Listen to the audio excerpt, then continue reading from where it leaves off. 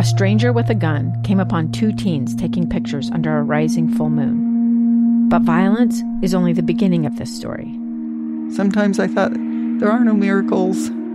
Yeah, there are, and this is a big one. I'm Amy Donaldson, and I've spent my career talking about how lives are undone by violence. The Letter is a podcast about how lives are remade. Follow The Letter at theletterpodcast.com or wherever you get your podcasts. Inside Sources. Inside Sources. Inside Sources. Where KSL offers Utah deeper insights on the news. Host Boyd Matheson divides rage from reason and elevates the conversation on issues crucial to our community. On KSL News Radio 102.7 FM and 1160 AM. Welcome back to Inside Sources here on KSL News Radio. Very pleased to have with us former Congressman Ben McAdams joining us on the line. Ben, thanks for jumping on today. Boyd, it's great to be back with you. You've been busy as always, although maybe not as busy as you were when you were in the middle of all things back in Washington, D.C. I know you're enjoying a little bit more family time, but give us just a quick update. Yeah, it's been great. I have 4 young kids, so it's been great to cheer on their sports and on the sidelines and to spend more family time. But, I continue to work with Sorensen Impact at the University of Utah, working to help nonprofits and governments really hone their business model and be better at succeeding. And it's been great working with some of our communities on really, I've been satisfied that I've been able to find a way to give public service, even though I'm not in an elected office, to just give back to the state and the community that I love. That's great. For some of our listeners that may not be as familiar with Sorensen Impact and what happens up there at the U, I think this is a really important, not only way to give back, but it's an important thing to keep the focus in terms of what really drives our communities, our culture, and ultimately the economy in our country. Yeah, Sorensen Impact works with, it's at the business school at the University of Utah, so it's really tapping some of that business expertise to work with government, to work with our nonprofits, to make sure that they're using the scarce resources they have as effectively as possible, that their business models and they're getting the outcomes that they hope to have and really having an impact on our community for good and doing it in a fiscally responsible way. So it really is a good fit for me.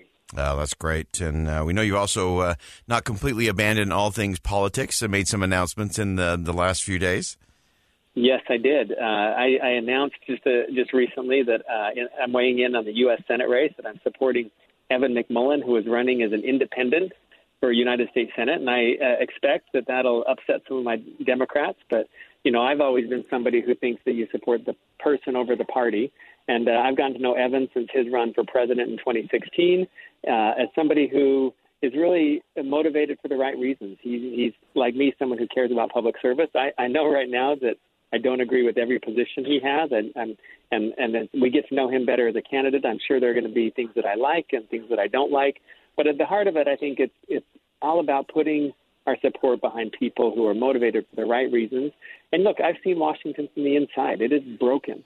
And I think if we're going to fix what's broken about Washington, it's time to try something new. Both parties are dug in on this notion that they've got to, that their number one goal is to make the other side look bad. And it seems like they don't care about the American people and solving our problems. And so I think it's time to try something new.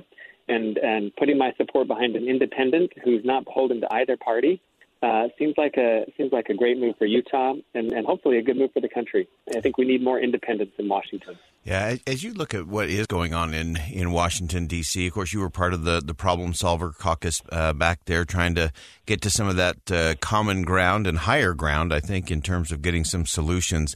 As you've watched things play out from a different perch and with your experience as it relates to infrastructure and social spending packages, what is it that you wish your former colleagues in Congress would be talking about or would be focused on in relationship to these issues? Well, I think, one of the big issues, it was always an issue for me, is fiscal responsibility. I continue to be concerned about government spending, in an unbalanced way, what that does to future generations. But I also am concerned, I was happy to see an infrastructure bill passed. Utah's a fast-growing state. We see, people, we are stuck in traffic jams. We can't get home to our families. We're sitting in traffic instead of sitting at the dinner table with our families. And so I was happy to see Senator Romney play a leadership role in negotiating a transportation infrastructure package. I know it wasn't everything that he wanted, but that's the art of pragmatism and compromise, and came up with a package that a third of the Republican senators in the Senate voted for. It was so frustrating to see progressives in the House hold that up. It seemed like a pretty pragmatic approach and something that our country really needed. But we finally wore down the progressives in the House. We got that package passed. It got support from, the far left voted against it. But we saw 13 Republicans in the House vote for it. And I think that was a huge step forward. Again, not perfect, but a huge step forward in investing in our roads and bridges. And what is troubling to me is the people who continue to say that, anybody who voted to move that infrastructure package forward is a betrayal to the Republican Party, a betrayal to the Democratic Party. This is about putting our country first and not partisan politics. People here in Utah, they don't care who gets the credit for fixing our roads, for helping us alleviate traffic jams, for improving our air quality through less traffic. They don't care. They don't care who gets the credit. They just care that somebody's stepping forward to solve their problems. So I commend those who came together and helped to pass that legislation. And I'm disappointed at those who continue to wage partisan warfare on both sides with something as American as investing in our interstates and our roads and transportation. Yeah. And before I let you go, Ben, it is Veterans Day today. You talk about putting country first. It is our veterans that I think often we look past or we take for granted. It's easy to just kind of keep on cruising along in our own little bubbles. But so often it is, I always say we stand on the shoulders of giants, but we can only stand on them because they were willing to square them in really uncomfortable or difficult times. Yeah, I think of my grandfather, who was a World War II veteran, who served our country, and what a legacy he and his generation left for our country, but also for me as a descendant of him. And so thank you, Boyd, for taking a moment to recognize our veterans and their service. And my gratitude goes out to those who have served and those who serve today. And thank you for your service, all of you. That's great. Ben McAdams, former 4th Congressional Representative here for the state of Utah. I appreciate you sharing your grandfather's story there. We're losing that connection. So few Americans have a direct connection to people who either are serving or have served in the military. And Ben McAdams, always appreciate your perspective and your pragmatic approach to getting things done. Thanks for joining us today. Thanks, Boyd. Great to talk to you again. Again, real grateful to have Ben McAdams on the program with us today, and so many things to think through in terms of how it relates to what is going on in our nation's capital. We have a lot of big battles ahead. Just as a reminder, we heard all of the rage and the fall over the debt ceiling and what a catastrophe, calamity, crisis it would be if we went over the edge there. We're just 22 days out from hitting that cap once again. We also have 22 days to get something done so the government can be funded. And what's it going to take? And who's going to lead? Who's going to have a different kind of conversation as it relates to those big issues? We had the big moment, and then it went crickets, radio silent, and we've heard nothing. And 22 days, which is only about 9 working days, and as we all know, things are not moving fast in the House or the Senate, in Congress these days. And so how's that going to move?